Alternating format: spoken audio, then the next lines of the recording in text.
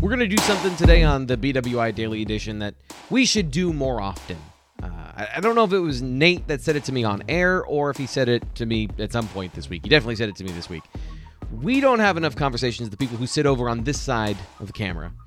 Enough conversations where we tell you what we don't know. We present information and facts and our logical conclusions based on those things, or every once in a while my wild opinions about something, but we don't enough times acknowledge, we don't know these things either, and we're super curious about that because there are certain things we just can't know completely. So that's what I'm doing today on the BWI Daily Edition is 5 things I wish I knew for a fact. 5 things that maybe even Penn State doesn't know for a fact this offseason that will provide a lot of clarity about the team and the depth chart and sort of the outlook for the spring and then 2022, the season when it comes in the fall. I'm your host, Thomas Frank Carr. We're doing that today, and we'll get to those 5 things in just a second. The first thing I got to do, though, is I got to ask you, and I know this is always annoying to do. Usually I do it at the end once I've proven this video doesn't suck, but this video is not going to suck. Like the video.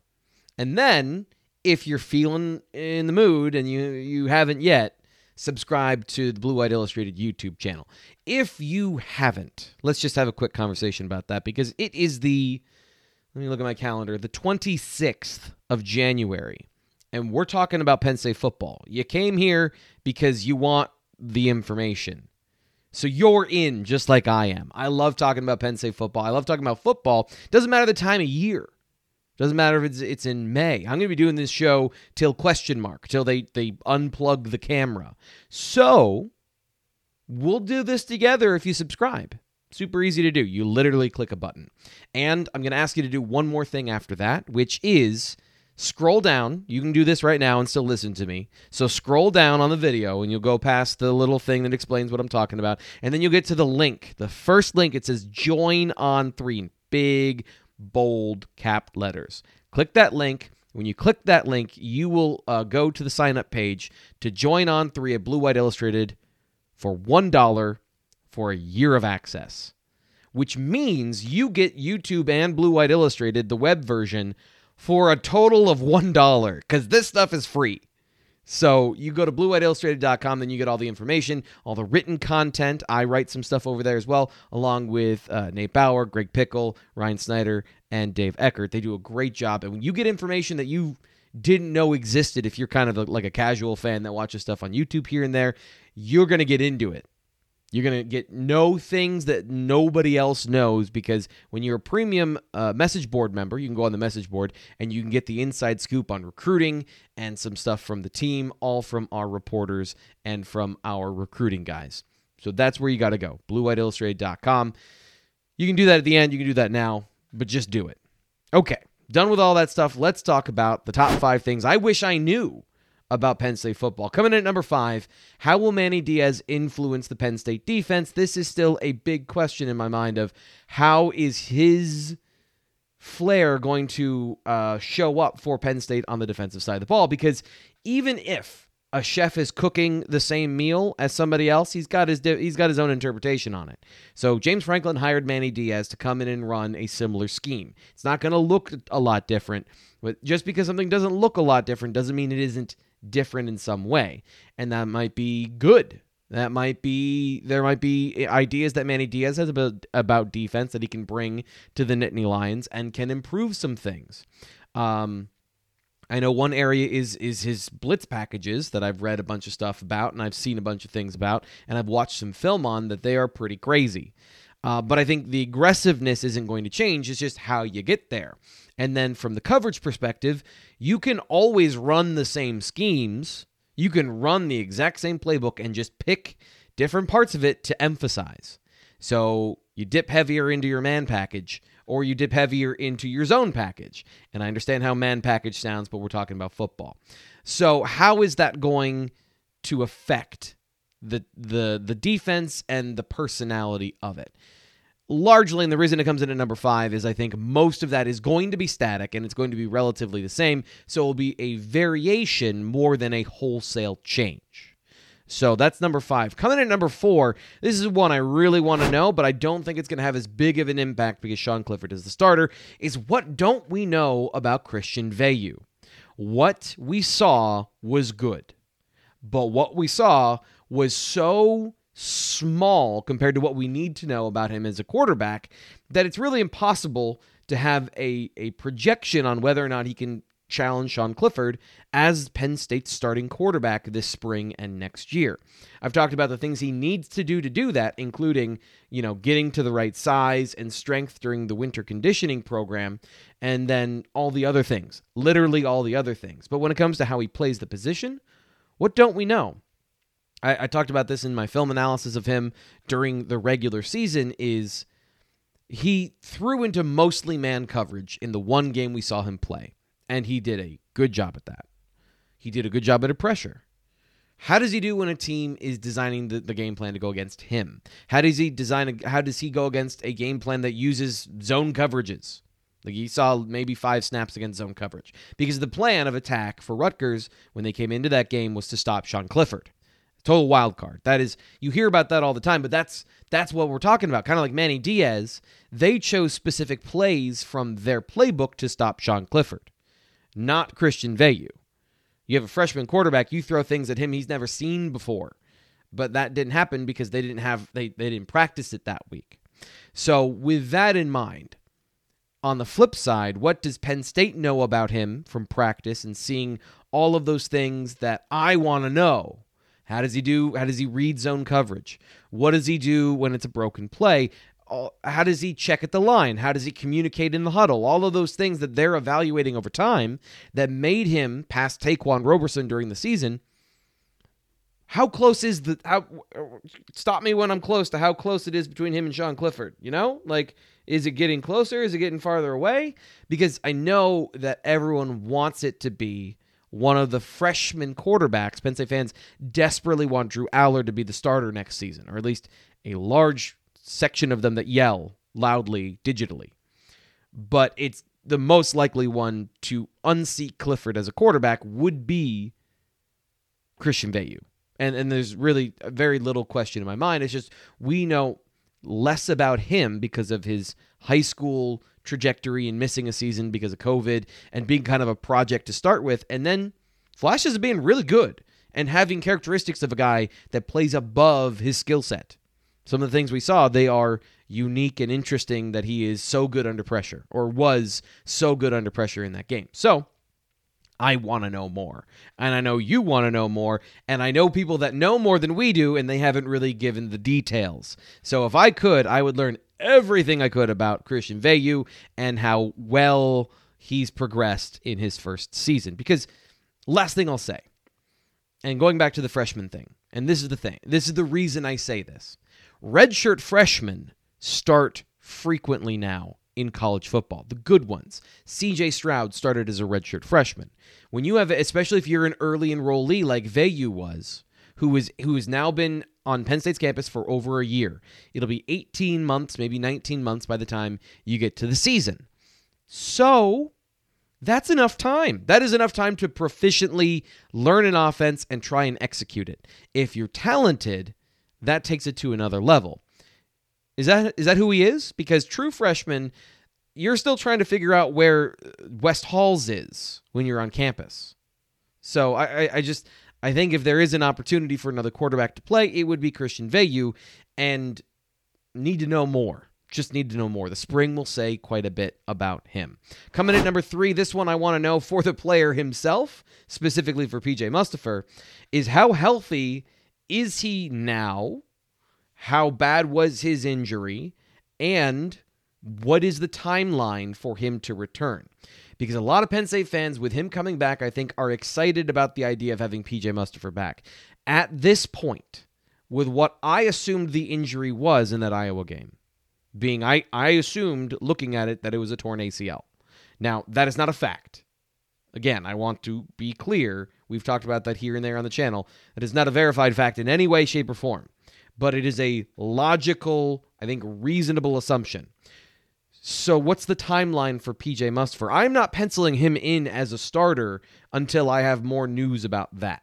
and that will come in the spring, but where he's in his rehab process right now informs whether or not he can lift weights. If you're a defensive tackle and you can't lift weights with your legs, you're not in a position, I don't want to say to succeed, because you can still find a way to succeed, but to be the best version of yourself. And this applies to a guy who was hurt earlier in the season, and I think has a better chance next year of being a part of the offense and being a factor in the competition up front, is Salim Wormley. What was his injury? Where is he in the rehab process? Is he going to be able to do conditioning this winter? Is he going to be able to participate in the spring? Are we going to actually see what he looks like as a football player?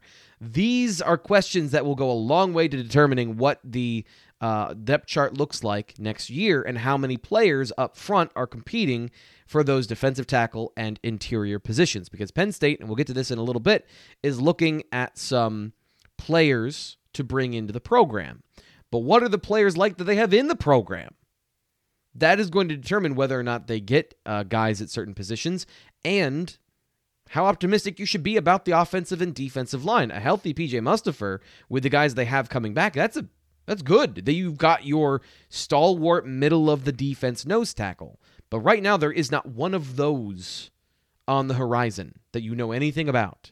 I think Fatorma Moba looked pretty good when I saw him in the bowl game. He had a couple plays that were great. Those are a couple of plays in a bowl game. That is not starting against a Big Ten opponent in 2022. So those questions, having concrete information about that, sets the timeline and the table for what to expect at those positions going forward. And until you have that information, you have to assume that it is, at least I think that you have to assume that it is not something you're going to expect. You're hoping for that, but you don't expect those things to turn around and, yep, you can plug those guys in, they'll be part of the competition, or they'll be starters. Okay, coming in at number 2, this is the thing I want to know the most personally, is how does the staff actually view Caden Wallace? Started at right tackle for Penn State, gave up a Big Ten top 5 rate in pressures and total pressures last season. Struggled some in run blocking as well. But this is a guy who's recruited as a guard, and I think the guys here on the channel who come on the show agree that he is, in fact, a guard playing tackle. But does Phil Troutwine think that? Does James Franklin think that? And this is the thing of how I want to know how they really feel. Because let me paint you a scenario, and this is going to get into what we talk about for number 1, is Penn State is looking for players in the transfer portal, and James Franklin has said along the offensive line. They were interested in the player that went from Virginia to UCF, Ryan Swoboda. They are interested, these are ones I can say that we've talked about on the channel, and then Hunter Norzad is another guy they're interested in. Tyler Steen from Vanderbilt is a guy we've highlighted here on the channel. 2 of those guys are tackles. They're offensive tackles. Steen and Swoboda are both tackles. With Swoboda was a right tackle. So let me paint you this picture. Penn State does not get an offensive lineman in the portal. And then you ask in the spring, how do you feel about Caden Wallace at tackle? They don't have any other options, so of course they're going to throw their support behind the guy that's playing that position, whether he's taking one for the team in their mind or not. Because we're riding with it. It's got to be that guy, so we're going to believe in him publicly and privately, despite what we may think about the reality. Now, if they do get a tackle and there is a competition, they're still going to support the guy because he was their right tackle. He may want to play that position, and they want to make sure that publicly they're not throwing him under the bus for a situation where recruiting and, the problems of getting offensive linemen put him in there in the first place with no fault of his own. So how do they really feel? Because I don't know that we will get the answer unless they get a guy they want, put him at right tackle, move Caden Wallace inside to guard, and then say, you know what, we think this is better for everybody. We thought it was a good opportunity, or however they want to phrase it. But only if it succeeds are you going to get some version of the actual feelings about the situation. I may be wrong, but that's how I would operate personally. I'm not going to tell everybody that, hey, this guy really isn't our tackle, and then you go into the season with him playing tackle. That only works out poorly for everybody involved, except for me, because then I get to know, and I want to know. I need to know. And then the last thing is, of course, what we just talked about.